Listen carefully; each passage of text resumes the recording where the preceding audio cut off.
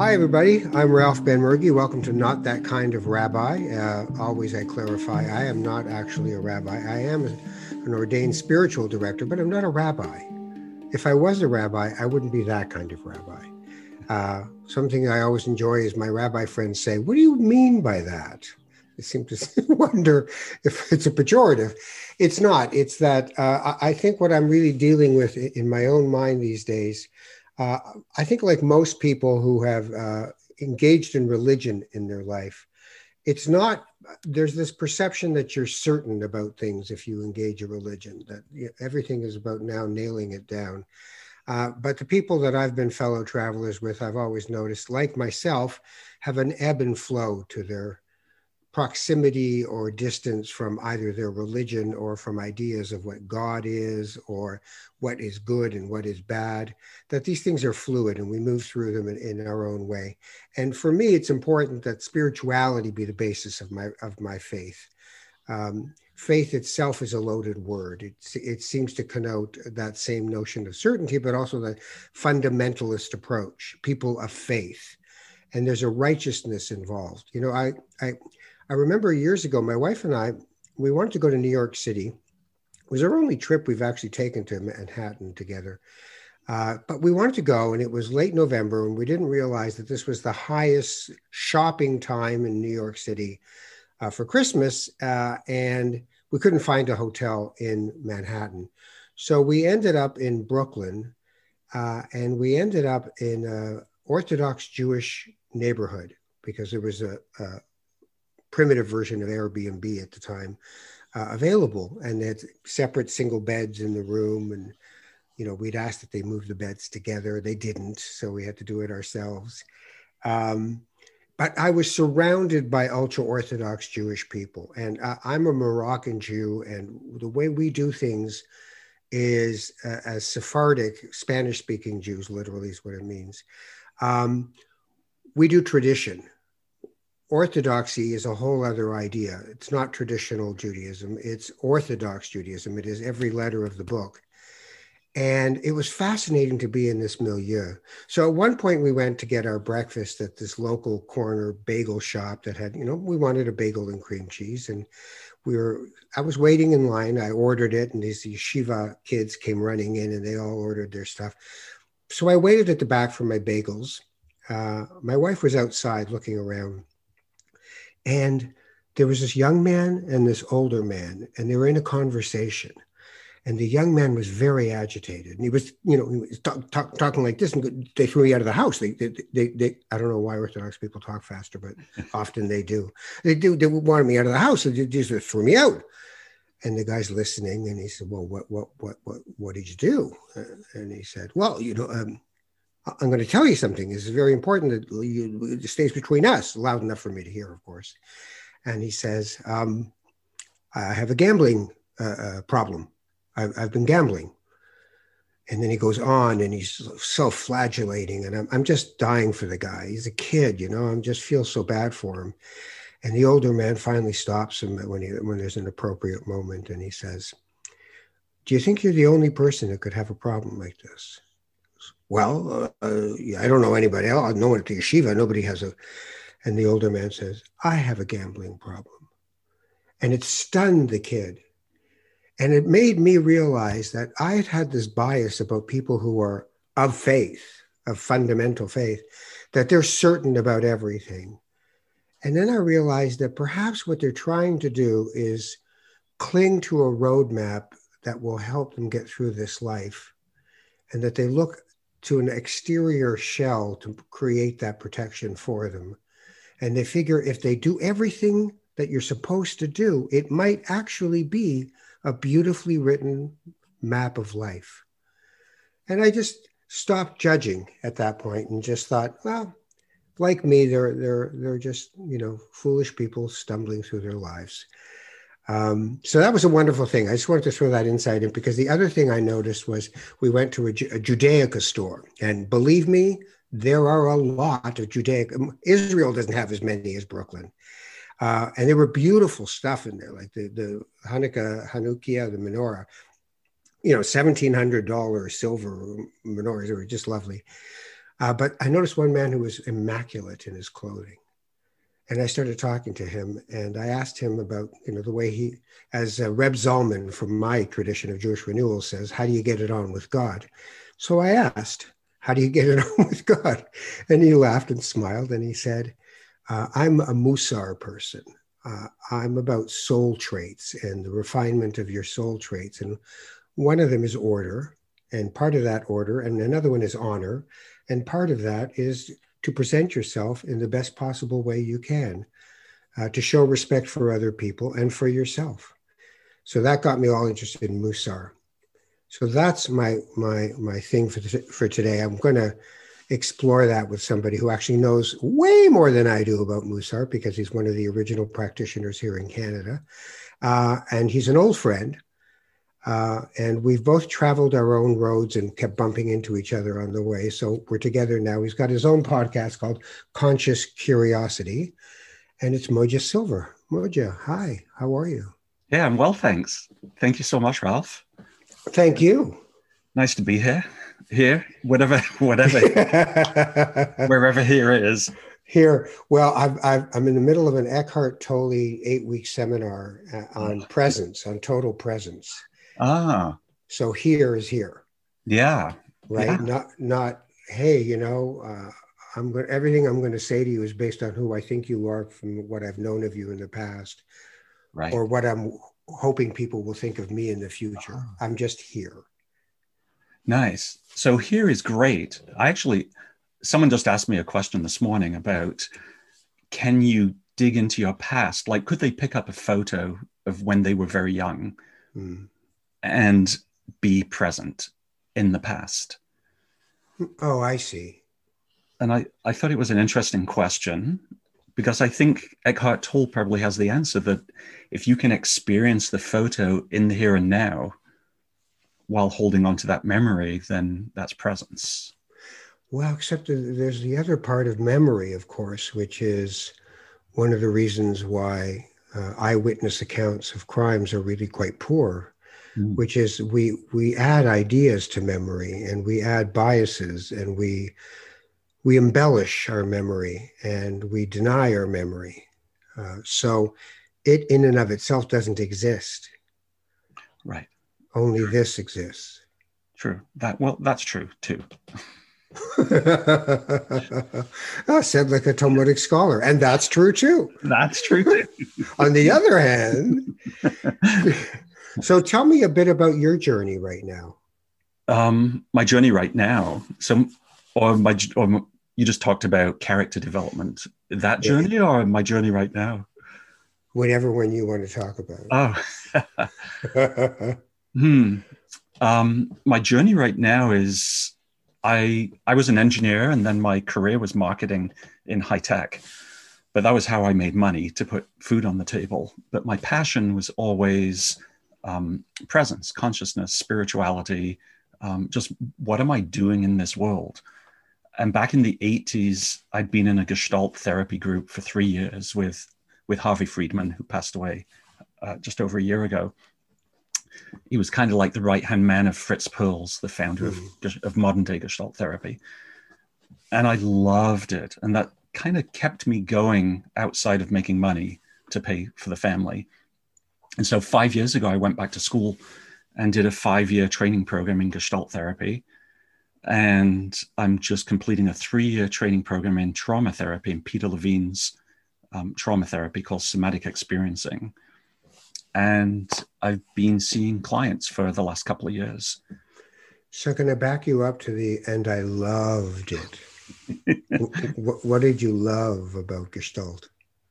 I loved, we just talked about presence. So I loved the here and now focus in Gestalt therapy, the focus that says, I craft all these beliefs about how I am in the world up here in my head. But once I can drop out of that and see that I'm just here, and I don't have to start shaping like boundaries, and I don't have to shape armor to protect me and things that hold me back, I can just be here now. And that's all that matters. Yeah. that got exciting. It Yeah. woke me up. It woke me up out of my rigid, structured engineering self. Right, right. And said, wow, there's like a whole piece of Modya that has just been ignored. And now it's time to embrace it. So how did that manifest itself in the way you lived your life once you made that realization? I helped start kind of a flaky new age community in Toronto, a Jewish renewal community. Well, yeah, as a marketer, I think you've just sunk your product. Kind of a flaky. Like, well, it was wonderful. No, but I loved flaky. I got to get a T-shirt that says "I love flaky." But it's true, like in Judaism, there are regular, in traditional Judaism, there are structured prayer services, and they're the same every day, basically, right? Yeah. And so we would like turn that on its head and just say, like, what feels right now to express myself in this world. And then that journey took me off for a year. I left my job at the telephone company and traveled for a year, spent almost half a year in Israel, contemplating whether to become a rabbi, but not that kind of rabbi. Yeah. Yeah. And what was that? What was the conversation inside you about rabbi, no rabbi? I think the conversation was that I wanted to explore who I was in the world and help others explore who they were in the world in like a non-judgmental, open, accepting way. And it became really difficult to be in yeshiva, in religious seminary, because that wasn't the mindset of the people in those days, or maybe even now. Right. And so it was a really, really painful time to be there, to recognize that I thought being a rabbi was going to be the way to do that, to achieve that. Right. And then coming up against, no, it's not. I'm the only guy in the seminary who's not wearing a white shirt and a black jacket. And right. Yeah. So this wasn't a reform or conservative. This was an Orthodox yeshiva. It was Orthodox, and then I even dipped into like a Hasidic yeshiva. Yeah. Well, the Jewish Renewal Movement, when I became a spiritual director, I'm keeping in mind the conscious curiosity that you're doing now as a spiritual director. That renewal movement, which is much more vibrant in the United States than it is here in Canada. There's an organization here, Aleph Canada, Cheryl Gilbert, the rabbi in Montreal, is leading that. But what we like to call woohoo Judaism, I manifest now in something called the Jewish Men's Retreat, JMR, which is part of an organization I belong to called Menschwerk for Jewish Men. And there, rabbis like two Canadian rabbis actually who are in the States, Sean Zevitt from Mishkan Shalom in Philadelphia, Mark Biller, who is in New York State. Right. I know both those guys. Yeah. So, I mean, this is Nadia Gross, great rabbi teachers, but it was really an experiential and spiritually based, like I said in the opening, just for me, I try to talk to people about the fact that spirit is about relationship. And religion is about, I always call it a fitness program. If you want to get a six-pack, you got to do the crunches, right? So Sabbath is one of those things that you can say, I'll hang my hat on a Friday night, Saturday experience. If the whole world did Sabbath, our greenhouse gas emissions would be down 7% immediately. Put it that way. Right? If we all just knocked it off one day a week and just were being and not doing, we'd actually be somewhere. So Can I go back a little bit? Yeah. What you just said. So you just said spirit is about relationship. Yeah. And it really, it hit home because it's a beautiful statement. Can you say more about what spirituality is for you? Because you're a spiritual counselor, right? Or is right. That designation? Yeah. Well, it's spiritual director, which is horrible. It makes it sound like you have a clipboard and you're going, your neshama goes over there and your neshama goes. No, it doesn't work like that. But so for me, I think for a lot of people, You have to sort of back up to what religion isn't doing for a lot of people. And I have lots of rabbi friends who are perfectly aware of this conundrum of the hollowing out of the rituals themselves. So the difference would be, there's to get into the weeds for a moment as an example. There's a prayer that's said every Saturday, and there's always a kid who comes up to do it. He goes up to the lectern, the bima, Ashreya Shvei Techa, Modya Hallelujah Sela, Ashreham, and then we sing back, and it's so cute. You just want to shrivel up at that point. It's lovely, right? But then you take someone like Shefa Gold in the United States, and Aviva Chernik does a beautiful version of this in Canada, and you take the first line without the last word, and you go from Ashrei Yoshvei Veitecha, Modya Hallelujah Sela, to Ashrei Yoshvei Veitecha, Modya Hallelujah, Modya Hallelujah. And you repeat that for 5 minutes. So now you're sitting in the pocket of a spiritual experience, as opposed to, and it's very comforting to sing the same songs in a church or in a synagogue or in a mosque week after week or in a Gurdwara. It is very comforting. But if you ask people, what's your prayer experience? What are you getting? Most of the people I speak to are in prayer crisis. The only prayer they can do is not what they need. So there's the connection to the fact that don't have a soul, you are a soul. And there's a spiritual connection, and spirit is, I always go to Martin Buber, to I and thou, a sacred relationship. If I can see the divine spark in you and you can see it in me, if I can see that you're not in the universe, you are the universe. You are the stardust that makes this place up. Right. I don't know if you know, but Martin Buber and I and thou is like a central pillar of Gestalt therapy. Beautiful. Is phenomenal. It's really the relational piece of Gestalt therapy. And so for me, when I sit with a client, I see the I see the thou, but I actually then am challenged to see the co-created space in between. Right. So it's I and thou, and the end becomes the thing that I get more curious about. Is like, how have we co-created this thing in the middle? Right. It's like Christ talks about whenever two or more are together, I am there. Right. There's an elevation and which is why the pandemic is so difficult, because our ability to connect to each other has been compromised. There's an element of fear instilled in people that's counterintuitive.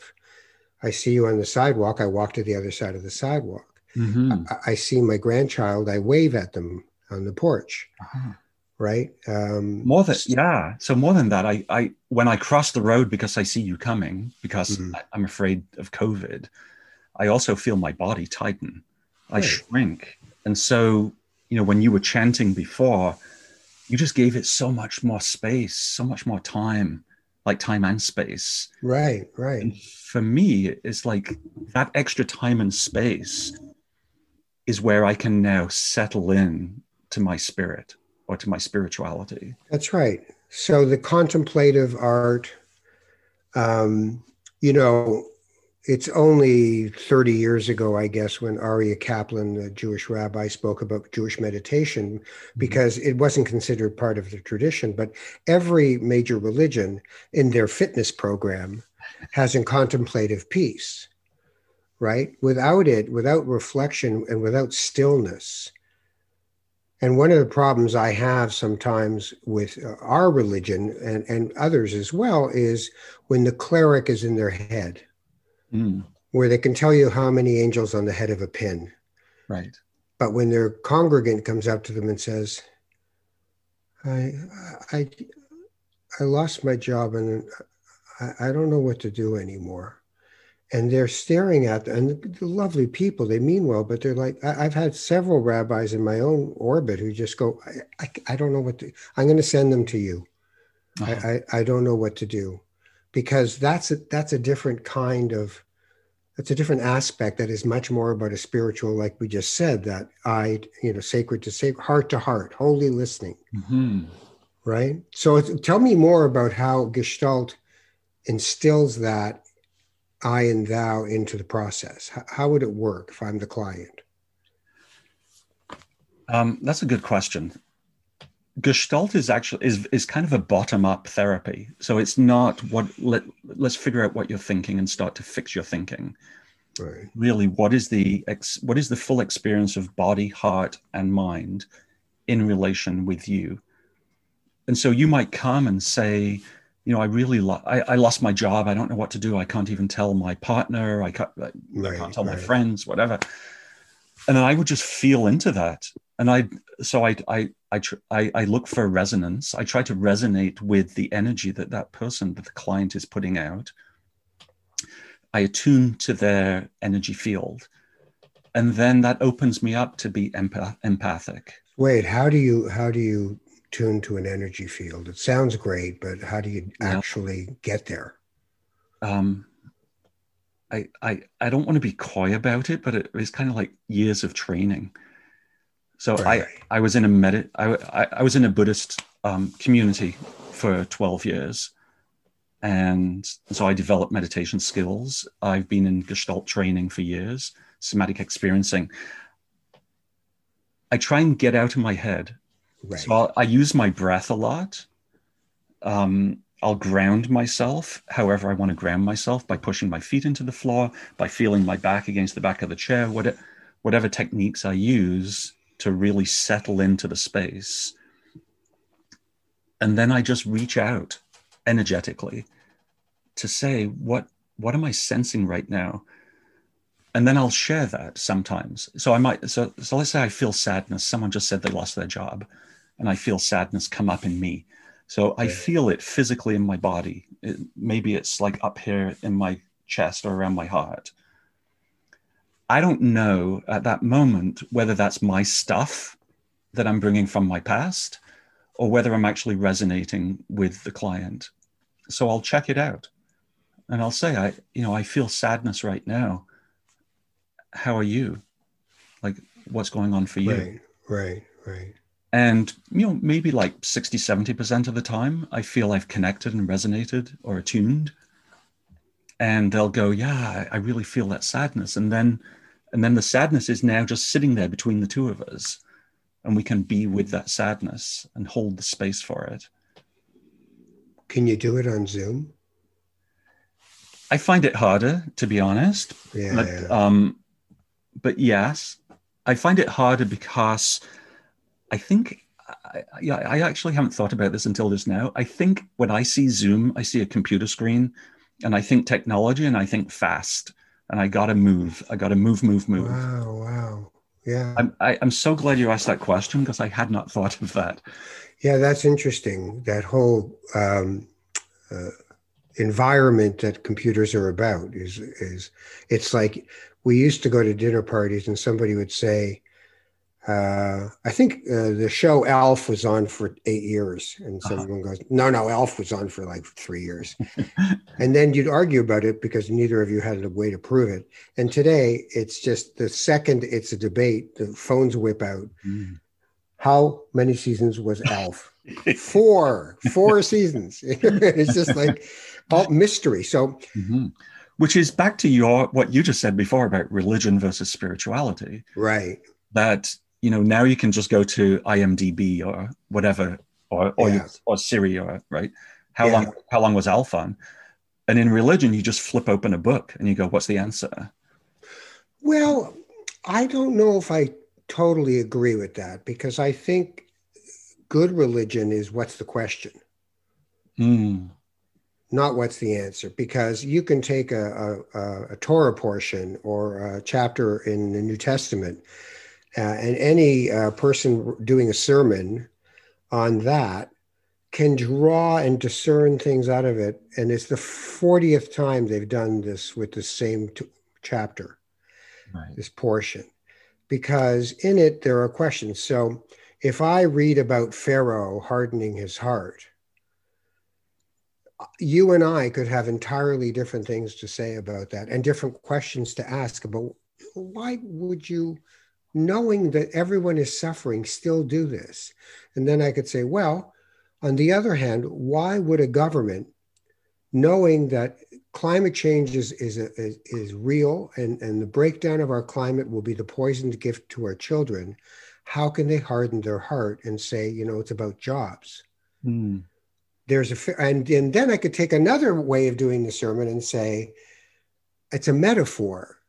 We have our own Pharaoh in our heart, in our life, and it's a tyrannical force in our life. I must succeed. I must do this. I must get rich. I must get a Lexus. Mm-hmm. So if you have Pharaoh in your heart, like we all do, yes. What question would you ask your Pharaoh? What is it that you actually want? Right? Because we're, Buddhists talk about a skillful life or an unskilled life, a skilled life or an unskilled life. And often what we want, if we discern, I think, is something good, something really good. How we get there in an unskilled way usually means it's not going to work out very well. Uh-huh. Right? I want a better relationship with my wife. Therefore, I want her to stop doing this and stop doing that and stop doing this and stop doing that, and then we'll have a great relationship. Well, I've just peed in the pool. It's not going to happen. Right. So it's all. And do you think it's anything more than relationship? When you say, I want good, do you think it can all be boiled down to, I want to find my place in the world in a relational way? Well, there's so many layers, right? So the Tolle things I've been listening to have been very informative about ego. Mm-hmm. And the more I tell people I am Ralph Benmergui, and do you know who Ralph Benmergui is? What do you mean you don't remember I had a TV show? And what kind of a person are you? My ego is resisting being here and present in this manifestation. And I've put on, as Ram Dass would say, I've put on a spacesuit with a name tag that says Ralph Benmergui on it. Right. And Ralph Benmergui doesn't drink red wine. He drinks white wine. And Ralph Benmergui doesn't do this. He does that. So the ego and the fear that is instilled in our egoic struggle perverts our true heart and perverts our ability to see clearly the other person and to see ourselves and to see our connection to the universe, because that's the spiritual conversation for me. Right. Me too. And the example I give is sometimes I'll ask someone who I know has children. I say, how many kids do you have? And they'll go, well, I've got 1, 2, 3, 4, whatever it is. I go, really? You have children? They're yours? Isn't that an egoistic statement? Yeah. It's like the difference between pet owner and pet companion. Right. Yeah, but it's rewarded. I mean, the whole way we've created a material society that is more and more consumptive and neoliberal, the harder it is to find a spiritual center. I remember when they got rid of Sunday shopping. Oh, yeah. Canada, and this being 83% Christian, this country. At the time, I just thought, what'd you do that for? I mean, it's not even my Sabbath, and yet you just gave up a day where everybody had the day off, where people didn't have to go work for the weekend, where they could actually hang out with their family. What'd you do that for? Right? So for me, if we don't create sacred space in our lives, and if we don't create sacred space in being present, walking down a street and actually accessing our true self, not the one we've constructed for everyone's edification or out of fear. If we take off the goalie equipment, right, and just walk down the street, we'll actually notice the different species of tree on our street. Right? We'll notice that house hasn't been painted in a while, but that one, oh, look what they did. Right. We'll notice our fingers are getting colder at the tip because we're present. right? So then ask a person once they're present questions that you ask them when they're not present, you'll get completely different answers. Right. That's beautiful. And we've been dancing around this, kind of coming up with the same answer each time in terms of time and space, that it's giving space and time to everything around you, which I would call support. It's finding support for you to be in the world, but it's also finding the space and time within you so that you recognize your internal supports. Yeah, I had a client who had been given a 9-minute curriculum for stress reduction, okay. 3-minute things to do in a day. And God love her, she was too busy. and I actually totally understood what she meant. Right. I don't have time. Because believe me, the challenges are real, and her time, it's about caring for others, and it's enormous. Mm-hmm. But I said, so I just repeated it to her. You don't have 9 minutes in a day to do this. And she paused, and she went, well, when you put it like that. And yet I'm her. I'm no different, Right. And when you counsel people or attempting to have healing relationships with anyone in your life, you have to be, I think, good at being a wounded healer and not a righteous healer. Right. The warning bells for me is when I see the righteous cleric, the righteous healer. I remember I had a bad back in my early 40s. Everyone I went to told me the last person I went to was wrong. Uh-huh. Oh, you went to an osteopath. Well, they don't know anything. I'm a naturopath. Let me do. Oh, no, you're a naturopath. No, you got to be with a doctor. Come on, a real doctor. Don't mess it. And I just thought, do you not realize what you're doing to me? Each one of you is telling me that you're the only one with an answer, and that I've been wasting my time in chronic pain. Mm-hmm. And so they were righteous healers. Right.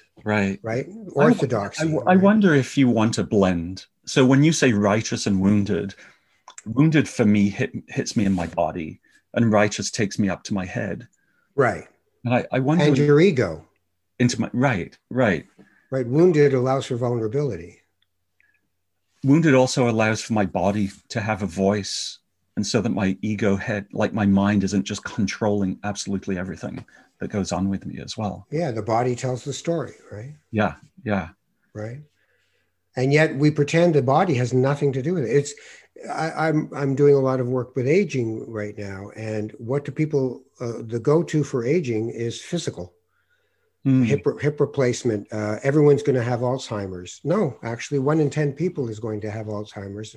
70% of them are going to be women. Like, your fear is of decrepitude, and the declinist view of getting old is about physical. I have lots of physical things at my age. I'll be 65 in a week. I have lots of things at my age that are not going the way I wanted them to physically, but I have lots of other things that are. The fact that I'm cogent is pretty good. Right.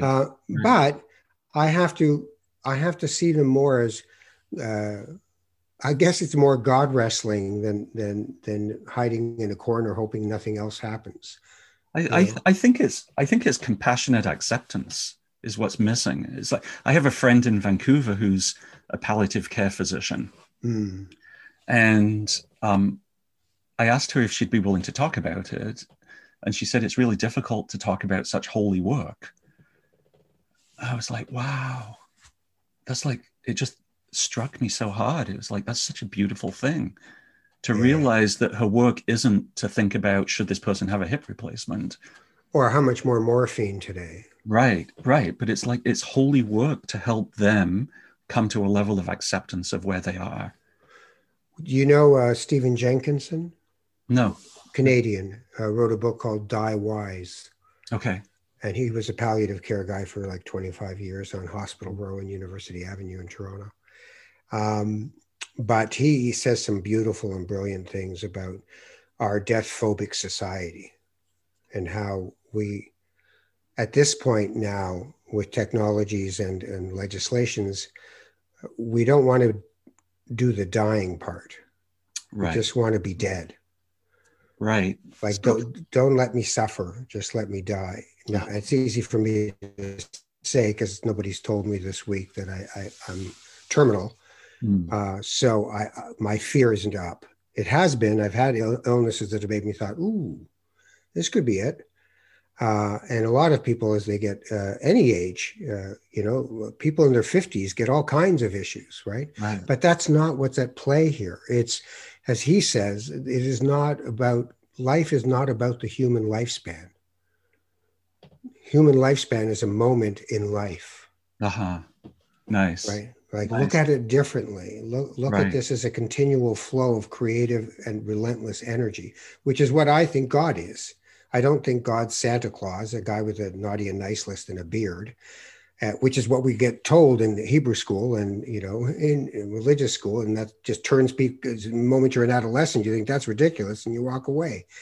But I think that it's more, we are just the drop in the ocean in the drop, right? Mhm.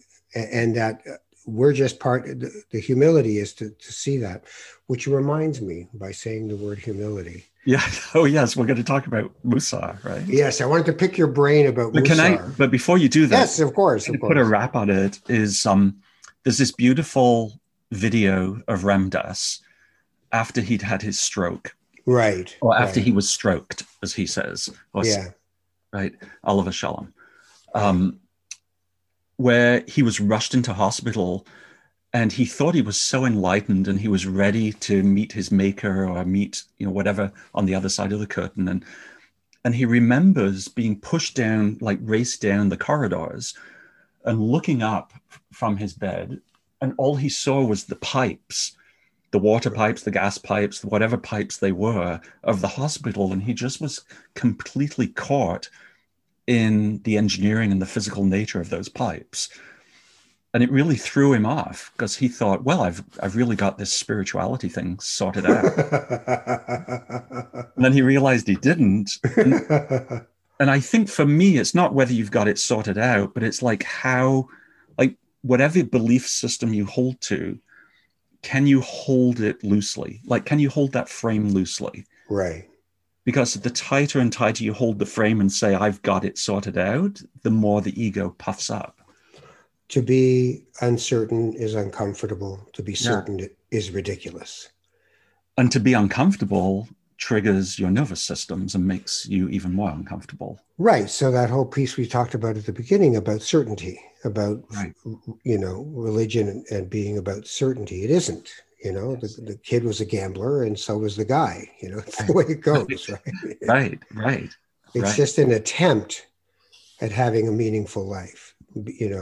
Going to engaging in Buddhism is an attempt to have a meaningful life. It's not like I have to become a Buddhist, but the ego part of us, you and I, we're the kind of people who go, well, then I guess I should be a rabbi. I guess I should be a Buddhist master. And it's just like, oh, for God, can't you just do this? Does it have to turn into something all the time? Right. Does Ralph and Modya sit on that bench? Yeah. Look who thinks he's nothing. Yeah.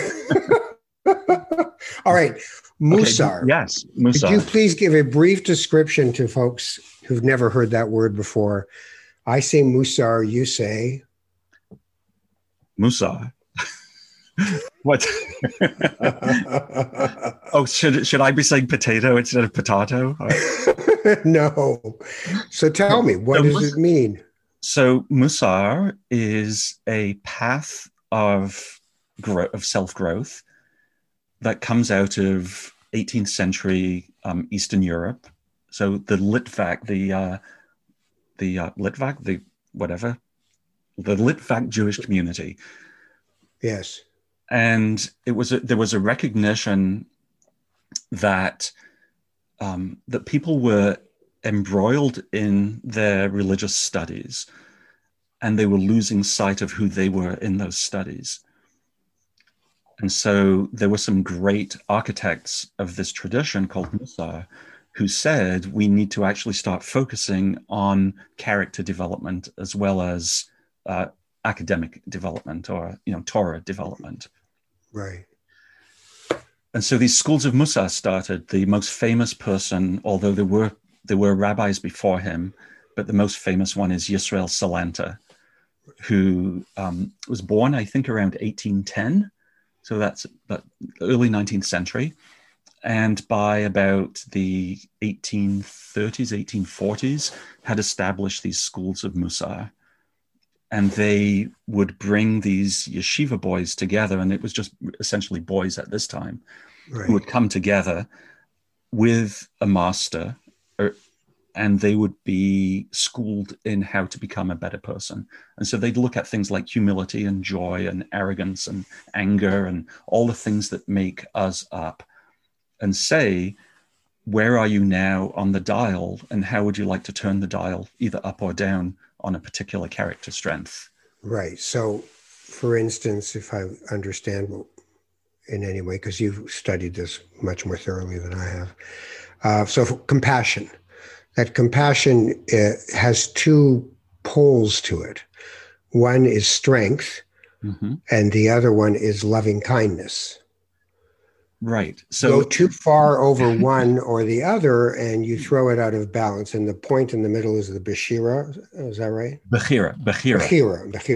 Yeah. So the Bechira would be, can you balance these two? So you need your strength for compassion, but you also need to have a loving kindness. There's not one or the other. Is that right? So yes, but there isn't one Bechira point. There's a Bechira point for you, and for each individual, it might be different. Okay. So the balance. So objectively, you might say you had loving kindness at one end and strength at the other side, right? So you might see someone's point of balance here and someone else's here, and you might want to jump in with your ego and go, well, you guys have it wrong. It should be in the middle. Right. But it might be a perfect point of balance for that person. Right. So they might need more of their strength to be compassionate, or they might need more of their loving kindness to be compassionate. Right. Or they might need the 50-50, but nobody's 50-50, right? It could be. No, they could be.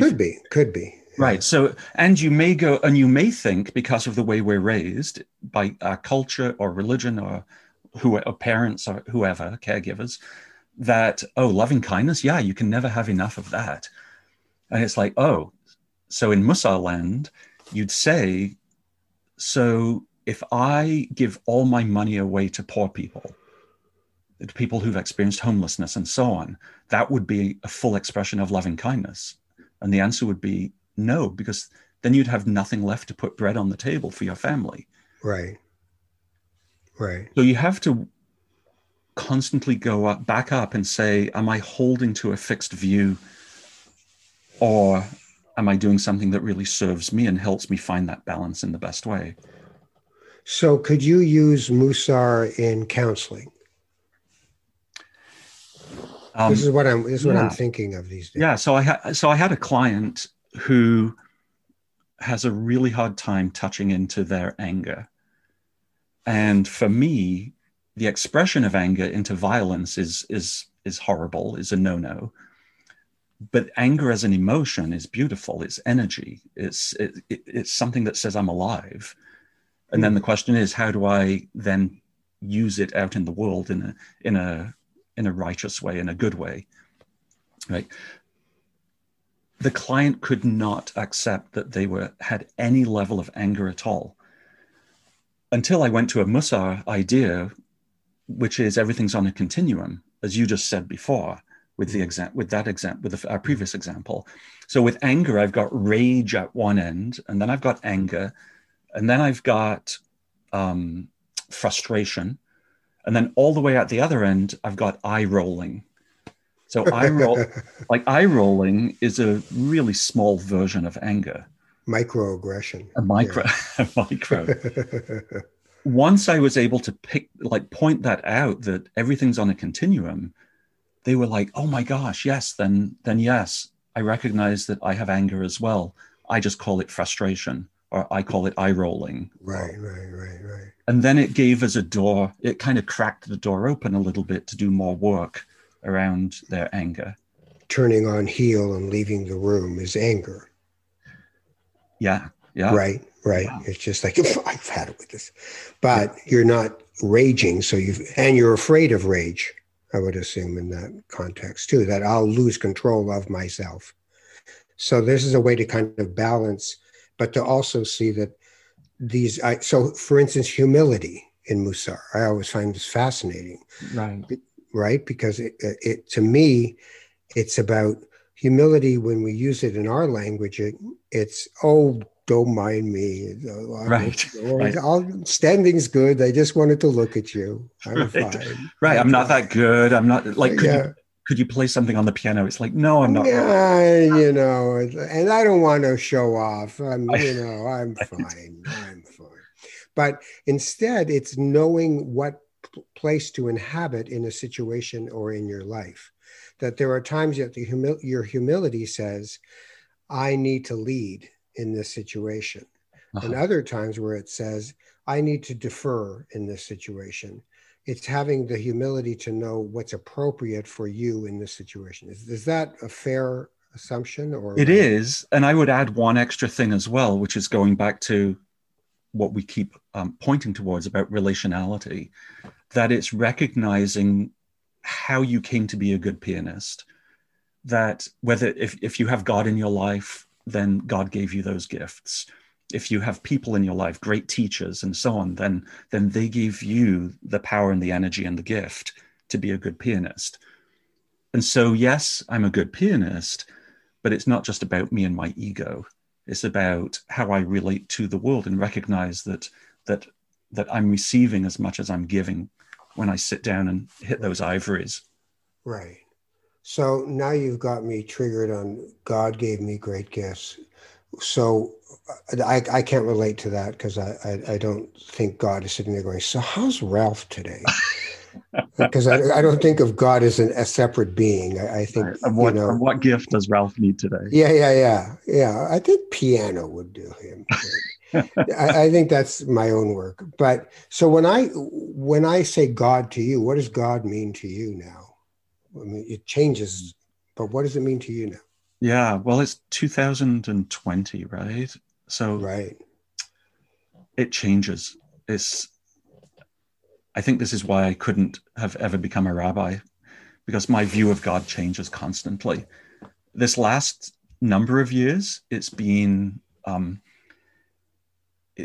it's been feeling into a relationship, whether the relationship is with nature, like going out and looking at a leaf, or whether it's with another person, like right now between you and me. Mm-hmm. I think coming back to Martin Buber, it's like God is the end between the I and thou. Yeah. Yeah. Yeah. It's funny how it changes, eh? Yeah, it's really funny. It's funny because it No, makes but why does that mean you can't be a rabbi? I mean, I don't get it. I mean, it's supposed to be not, if you're not that kind of rabbi, you can be a rabbi. But if you're the kind of rabbi who reads the St. James Bible English version of Torah, where God is King and Lord and mighty, O Lord, or King of kings then, no, right? I mean, I don't even like it when any cleric is talking about God as a person, as a Disney person, an anthropomorphic God who's, God is telling us, and our righteousness is like, God is a listening activity. It's not a, well, I say God da. is a process activity. Yeah. God is a verb, God is a verb, yes. right? Rabbi David Right. Cooper's book, which I love. God is a verb, Yeah. not a noun. It's Right. not a thing, Right. right? It's hard to think of being a rabbi because rabbi is like, oh, are you Orthodox, conservative, reform? Are you Reconstructionist? Are you renewal? Are you like, and as soon as you say something, you've just stuck that label, like you just said before with Ramdas and Yeah. the bubble suit or whatever it was. Yeah. You know, With the that spacesuit. the space suit, that I just Yeah. stick this label on me, and it's like everyone goes, oh, okay, I've got. Okay, but big deal. So now you're a therapist. So we stick the label of therapist on you, right? Now conscious curiosity is your thing. So you stick a label on you, right? So, but that's ego. Ego needs to have a decision about that. If somebody thinks of me, people walk up to me sometimes who heard me on the radio for years, and they see me as the guy on the radio. But then these Right. other ones see me as the guy on jazz radio. Then there's other people who see me from the TV. And then there's other people who don't see me at all. And then who cares? Like, that's okay. Just honor the fact that they're saying hello to you, but don't Yes. attach yourself to the labels. They're not the reason to do or not do things, right? And besides, we could both wear T-shirts that say flaky. Right. No, Are it's you true. a rabbi? I'm flaky rabbi, Yeah, and I could wade right now into something very dangerous, which is I was just in Zoom training for 6 days in trauma therapy. Right. And there was a request by a bunch of people for everyone next to their name to put their preferred pronouns. Right. And for me, that was just like, oh, another label. I understand the politics of it, and I support those who are struggling to find acceptance in a dominant world where they're not part of the dominant group. Right. But on the other hand, I don't want to be narrowed down yet again into a certain pronoun. Right. So I didn't put my pronoun in.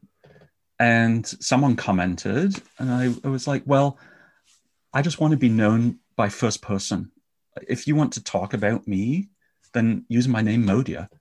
It's like, I know it's another label, but it speaks more to who I am. Modya means thanking God. Right. And I just want to be known as someone who's in a process of striving for a relationship with this thing called God. Right.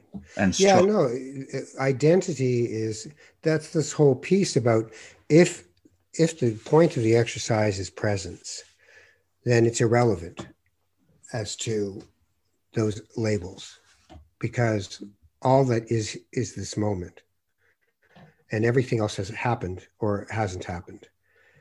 Right. It's like if you say to people, if I said to you that 3 years ago that you would be at this position in your life and we'd be doing this podcast together, you'd go, oh, well, I doubt that. Podcasts, I don't do podcasts, So we have all these, if you want to make God laugh, tell her your plans, right? That kind of thing. But it all is about trying to nail it down, the certainty of things. I'm a him, her. I am a him, a he. Right. I am gender fluid. The other thing to remember, though, is there's a generational divide on that question, on that issue.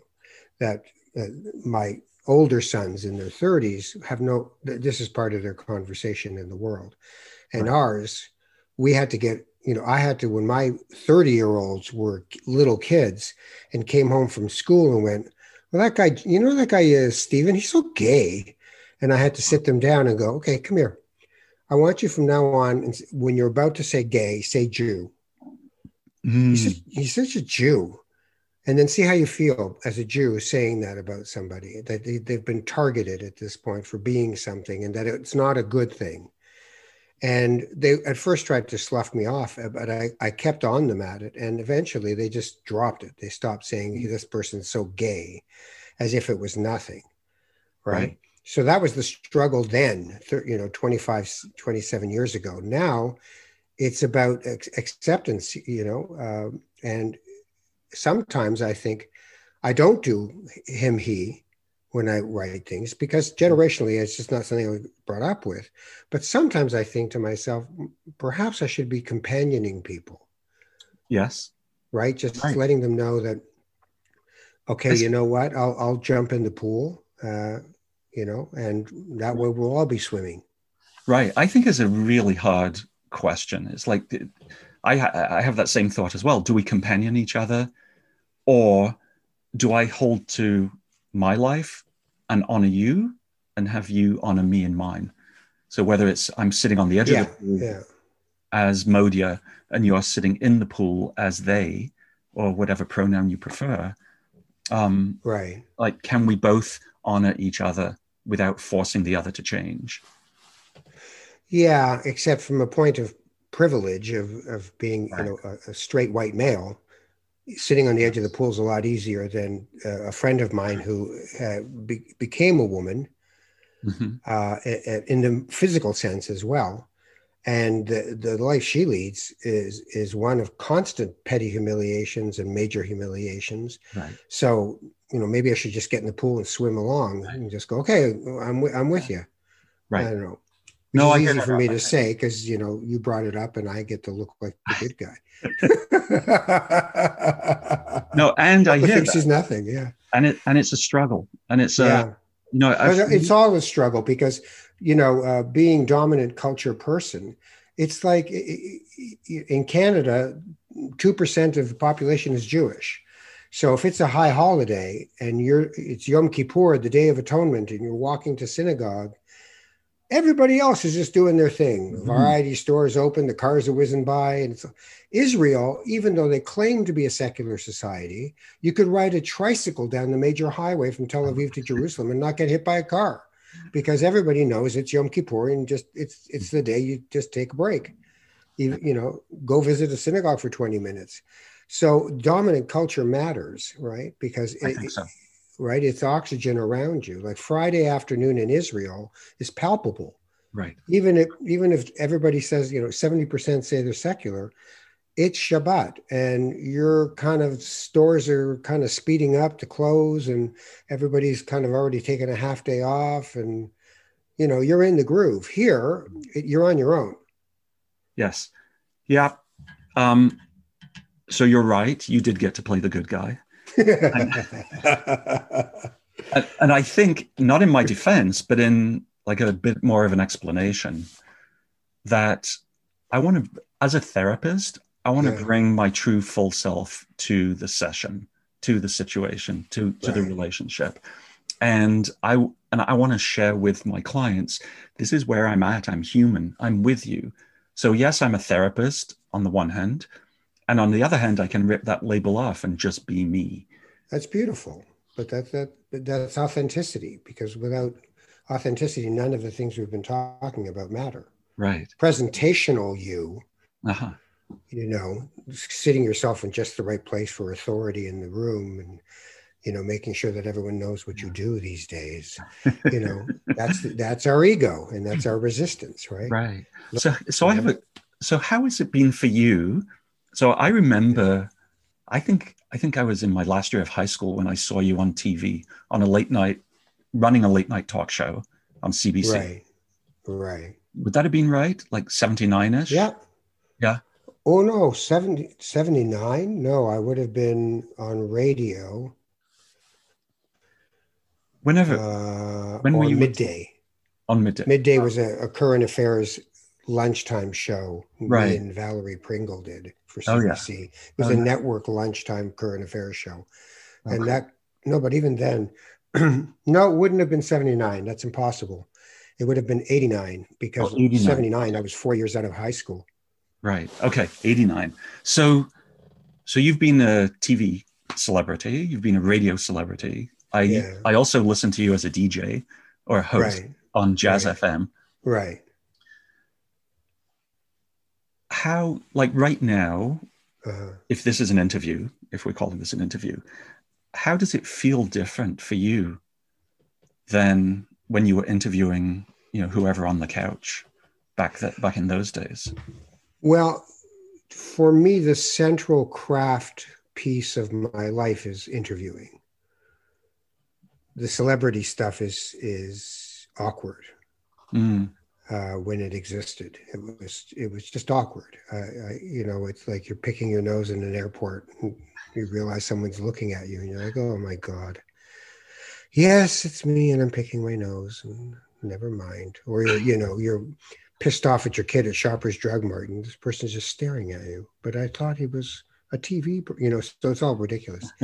But what I would say is that interviewing itself, to me, is an art form.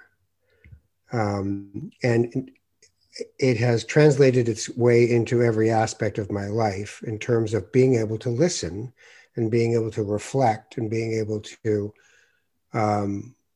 pull away yourself and let people see the person you're interviewing. What we're doing now is more of just complete interchange, because We both have podcasts this will be on, so it's Right. just us jamming. But if I was interviewing you, it's about the same things that spiritual counseling is about. It's about the same thing. I ended up for about, oh God, about 8 years being an advisor to senior level people, literally their advisor. Hmm. And there it was about really discerning what yearnings are in this person, and when they go, well, what should I do? And instead of, well, I think, so, well, what do you want to do? Right. And how can we get you there? And do you feel comfortable with where this is moving? And communicating with people, so communication and interviewing are the things that, shape my life. So what I do now is still mostly about facilitating conversations. When I'm at the Jewish men's retreat and we have our circles, our mishpacha groups, little groups where we speak with each other, my role in that group is to leave my ego over here Hmm. and just be present for these people and try to, through my skill set of knowing how to navigate a group of people so that everybody's heard. That's what's asked of me. This person isn't speaking, is a gentle way to try to bring them into the conversation. I'm not going to force them. This person has been speaking a lot. I'm going to find a way to without shaming them, move away to the next person so that, okay, then I need to orchestrate this a little more. Okay, now I need to just let this happen. That's the art of a conversation, the art of an interview. And I had a great teacher at CBC, and they taught me the art of interviewing, which is lay a foundation, pursue those things that come up out of that foundation, and then mop up at the end, like we're doing now. We're mopping up. We're Right. just extra little bits, Right. right? Right. It's like, by the way, before Exactly. you leave, I'd like to ask you, Right. but the Yeah. foundation is just the same as it is in a therapeutic environment, creating an alliance and a trust with that person to allow them to come out. Hmm. People who start interviews with pursuing people, so you did this. It's like, okay, I'm going to go hide in a corner, Right. and whatever you ask me is dangerous to me. So I'm not. So politicians constantly, tough guy interviewing dictates that you're supposed to nail them, and you've only got 5 minutes. Right. Like I saw you in Shoppers Drug Mart picking your nose. Yeah, yeah. What was Where that do all I about? go? Yeah, where do I go? Right. Right. I go to inside thinking, you're not nice. So is Yeah. this what we're doing here? You're out to get me? Okay. Well, then I'll just do, because I teach people how to avoid uncomfortable interviews as well, right? Mm. Where they're being pursued in a way that makes them uncomfortable. It's zoom out. Right. Don't don't answer the question they asked you. They're trying to trap you. Hmm. Zoom out, and from that higher vantage point, you pivot and bridge to the thing that you care about. So if you say, so you're trying to stop businesses from opening up, and I say, so what we're trying to do is find a space that's safe enough for people to move about in a pandemic. And it's an imperfect art, and we have been trying different ways to do it. But if you've noticed, the numbers are really high right now, and people are dying. Might not be you, might be. So I'm gone. I've just pivoted and bridged to what I want to talk about, Right. as opposed to, well, no, I mean, business is important. And so I'm in their frame. So this is all communication stuff. Right. Interviewing is a different thing. For me as an interviewer, I have a deep sense of spiritual responsibility in an interview. It is not a secular activity to me. That's amazing. That's what I was asking, I think, about where your spirit sits in an interview. I think you answered. Right. So it's holy listening no matter where you're doing it, Mm. right? Honoring people doesn't mean that so I had a guy on my podcast who was saying things about climate change, like the sun's thermostat is broken. It's not us. We got nothing to do with it. I've spent 15 years in the environmental movement in one way or another. But what did I do? First, I sort of half gasped because it was just so overwhelming that somebody would say something like this. But then I just drew them out. Like in good conflict resolution, you become more curious, conscious curiosity. If you're a Trump supporter and I'm not, instead of trying to wing you and beat you, so what is it about Trump that really attracts you? Right. Well, he's bringing back jobs. Do you know which jobs he's bringing back? Well, the economy's roaring. I mean, the stock market is up, up, up. Do you tell me why you think the stock market being up is good for you? Right? And you're not trying to embarrass somebody. If you really believe these things, then you probably don't understand that, for instance, because 50% of the stock market is owned by 1% of the population. So it's hardly a barometer of how the economy is doing. And yet every media outlet will tell you what the Dow Jones is up, the NASDAQ is up, the yen is worth. What are you talking about? You're talking about in hieroglyphics about nothing for people's lives, right? So, and that's the other thing. I truly believe that our responsibilities are being abdicated to educate ourselves, to actually, read a book, turn off that thing, read a book, like a real book about a topic. I don't care if it supports my point of view or not, but read one. Right. Get some thoughts into your system that you can struggle with. So that, I think, I know we're coming to the end. You said it is wrap-up time. Yes, it is wrap-up. Right? Yeah. Which is a great segue, what you just said, into what I like to do at the end of my podcast is I'd like to ask you 3 questions. Go right ahead. Yeah. The first question, where are my questions? There you go. I'm going to have to make some. The Lord did not want you to ask me these questions. Okay, it's true. It's true. So the first question is, because you were just talking about read a book. Yeah. Are you reading a book right now? I always read several books at the same time. Okay. So I'm rereading 20 years later, Everyday Holiness, the Musar book from Alan Marinis, which I have to say I think is probably the best written book in English on Musar.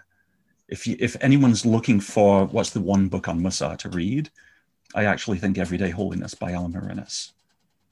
And don't think I didn't notice your name being there in the thanks, by the way. I picked up on that, my friend. So I'm reading that. I am wading through on Kindle, much to my chagrin, because if I'd seen it as a book, I wouldn't have read it. Martin Gilbert's Winston Churchill biography. So that's just easy. I love history, so it's an easy read because the other stuff is denser. And I'm reading. I was reading, and I've kind of put it down. The Hindu philosophy of Advaita Vedanta, which is what a lot of Tolle's work is based on, that idea of absolute presence.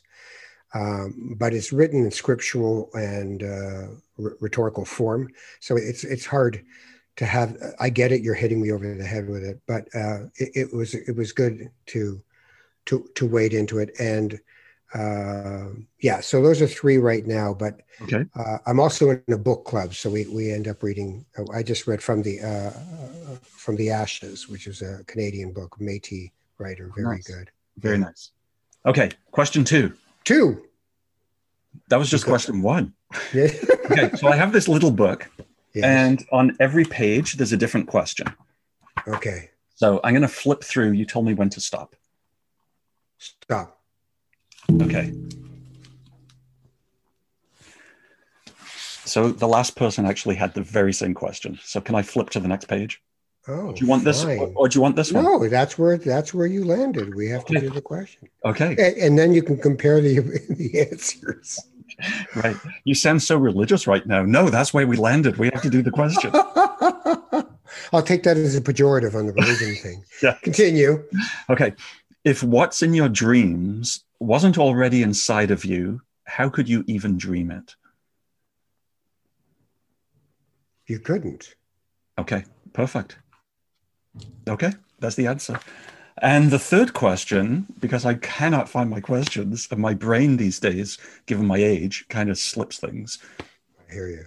is what would you like the third question to be?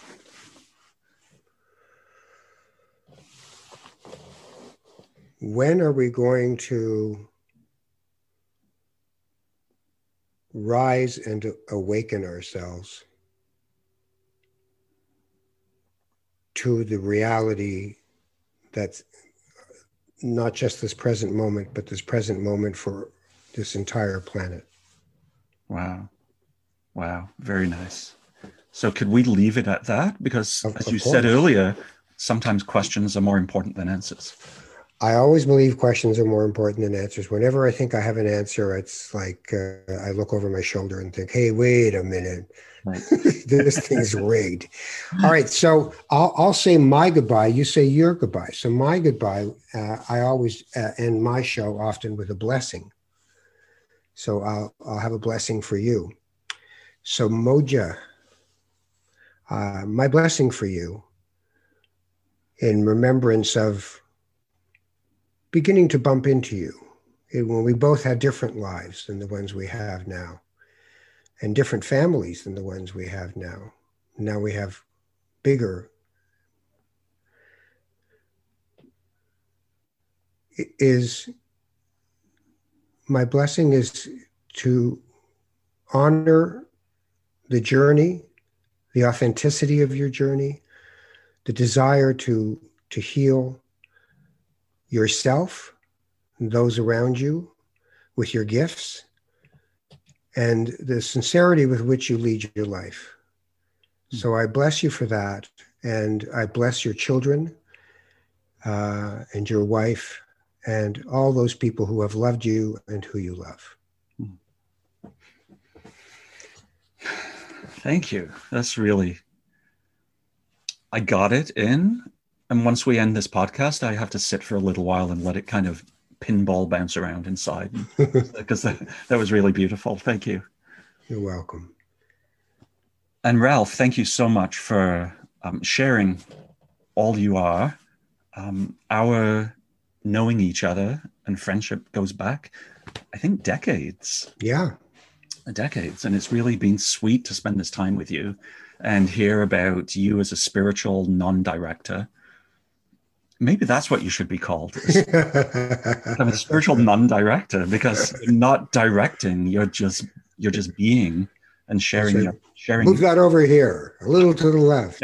Yeah, that your presence is really wonderful to be with, and it's been a pleasure. So thank you very much. You're welcome. Modya Silver has been my guest on Not That Kind of Rabbi. If you want to get in touch with me, Facebook page, Not That Kind of Rabbi. My Twitter account is at Ralph Ben-Mergi, and I always love to hear from people. Like and enjoy as much as you want, and you can find us on any podcatcher. Just Google Not That Kind of Rabbi. It'll come up on all of them, and there's lots of episodes to choose from. So take care of each other, and I'll see you again.